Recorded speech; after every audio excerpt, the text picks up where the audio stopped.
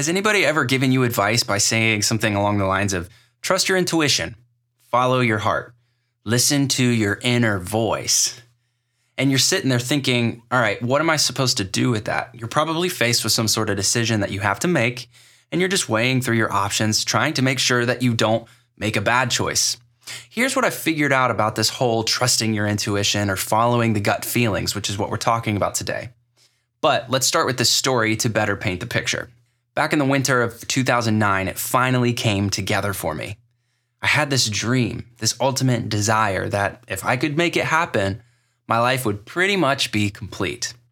Now, if we go back even further, Christmas morning, probably 2002 or so, I got my first guitar under the Christmas tree. It was a Washburn acoustic guitar. It had gold hardware, a nice gloss finish, and it was made perfect for starting out. Needless to say, I was hooked. I started learning chords and listening to my favorite bands like Relient K, Blink-182, and Paramore with a whole new appreciation for the music itself. I was hooked not only on being a guitar player, but becoming a rock star. I dreamt of the big leagues, under the lights, thousands of fans screaming and singing along at the show. The only problem was that I couldn't find the right band to be a part of. I played in church youth bands, I did some solo coffee shop gigs, and even tried forming a band with my buddy who was a drummer, and we called ourselves Less Than Perfect, and that is exactly what we were. It was not very good. And if I look back and ask myself the question, could I have been more courageous? Could I have put myself out there a little bit more? Of course, but nonetheless, the dream was burning strong inside. Then after years of no luck, I kind of gave up on the whole rock star dream. And in 2009, I graduated high school in the suburbs of Cincinnati, Ohio, where I grew up. And I drove 2.5 hours north to a small college town called Bowling Green, Ohio. My freshman year, first semester was nearing an end, and I got a Facebook message from an old high school acquaintance. We passed each other in the halls, but I didn't really know him. This guy named Chris. He was this tatted up drummer, stretched ears, and a wardrobe that was basically all black. He hit me up and he said he was putting together a pop rock band and needed a guitar player and a singer. A couple weeks later, I was at home on Christmas break, so I met up with the band. They like all the same music I did, and they had the same dreams and aspirations. So they gave me the address to some random dude's house, and there was a recording studio down in the basement. Come to find out, it was their manager, who didn't last for very long, but that's where I auditioned to see if I could make the cut. It went okay, I guess. They threw me in a vocal booth and had me sing along to some of the songs that they were about to start recording themselves, and they liked my vibe, and they thought I'd be a good fit as a guitar player and then sing some harmonies on the side as well. I was in, and in no time we were writing songs, recording albums, played in a bunch of local shows, toured the Midwest through cities like Chicago, Boston, New York City, the list goes on, and we partied with other bands and fans all along the way. Every time I signed an autograph, which I completely sucked at, I felt like a rock star. All we needed to do was get signed to a record label so that we could actually start making money, and then we could do bigger tours with larger bands, and we'd be getting famous, right? The dream was taking shape into my reality. But something felt off. And no, it wasn't because of all the hard ciders and the joints being passed around after the show. Something was just missing. And I started to see that the rockstar life may not be worth sacrificing everything for.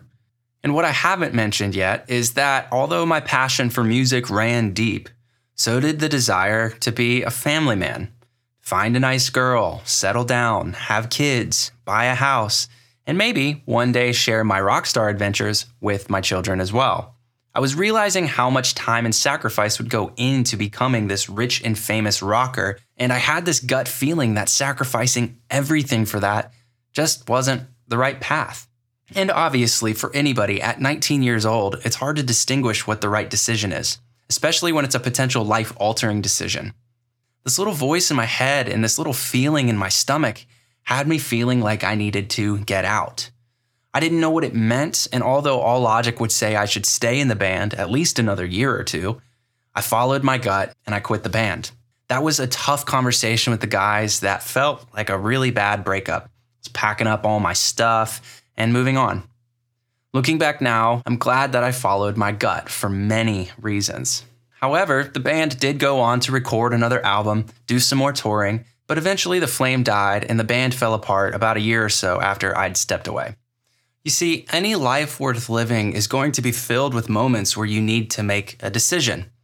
And although there are many motives that one may possess when faced with a tough decision, it seems to me that all decisions are rooted in one of two emotional premises: love or hate. Or you could say risk or opportunity, or even excitement or fear. In all choices we make, we're either running towards something or away from something. Neither is wrong, neither is right, and many times there's more than one good option, or vice versa. Although some may argue that in certain moves, such as switching car insurance providers, for example, it has no emotional tie whatsoever in the decision-making process, which may be 99% true. However, you're either switching providers because you hated the previous company for whatever reason, or there's major incentive to switch over to the new one. What's up, guys? I'm Evan, and I am obsessed with the process of building a better life on my own terms through solopreneurship. Starting as a self-taught email marketing freelancer, I've been able to build a successful six-figure business in just a few short years. And I'm here to share what's worked for me and what I'm currently learning in order to help you go from wherever you are today to living your best life on your own terms. Now let's keep going. So there's three built-in decision-driving components that we as humans have just wired within us. We have our brain, which is where logic and reason kind of comes from. We have our heart, which is where emotions come from. Then you have your gut feelings, gut instincts, intuition. It's the in-between and everything else, but nonetheless, a primary component to how we make decisions.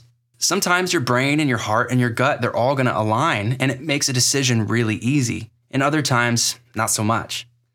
My brain said stay in the band. My heart was on the fence, and my gut was like, move on now. My wish for you is that you build an awareness of your gut feelings. Like I said, some may call it a gut instinct, and learn to trust it in business and in life.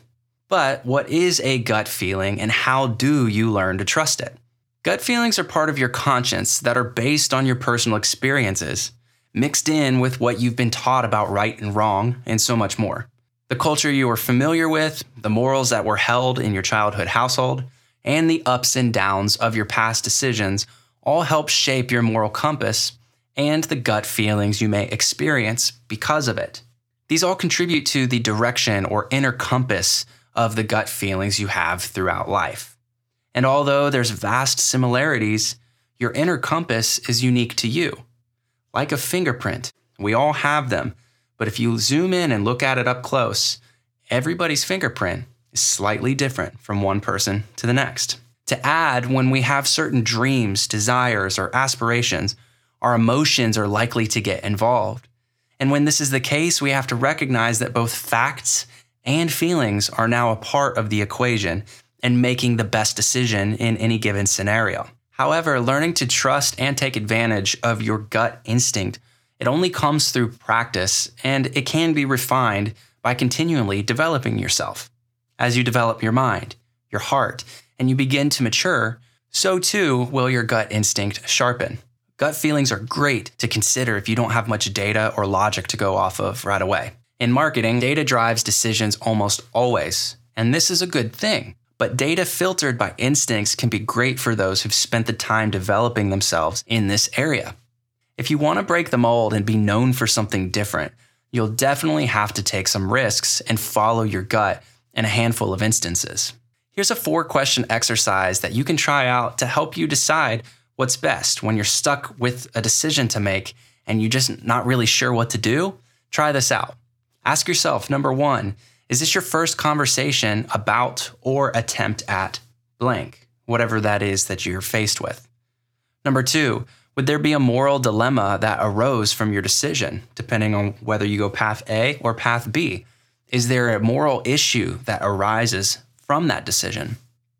Number 3, create a simple pros and cons list. A lot of times, writing it out, we have more ideas that come to mind, and then being able to physically look at your thoughts allows you to better register the information and make an informed decision because of it. And then number 4, with all that in mind, what would be best? Taking the path of least resistance versus the most valuable path according to your goals. Neither one's right, neither one's wrong. If you run yourself through these 4 questions around whatever tough decision you're trying to make, this should help you pick the best choice. Just remember, you got into business for yourself for a reason. Or you want to leave your traditional job for good reason. Trusting your gut takes time to develop. And remember, good things happen for those who make good things happen. Until next time, peace.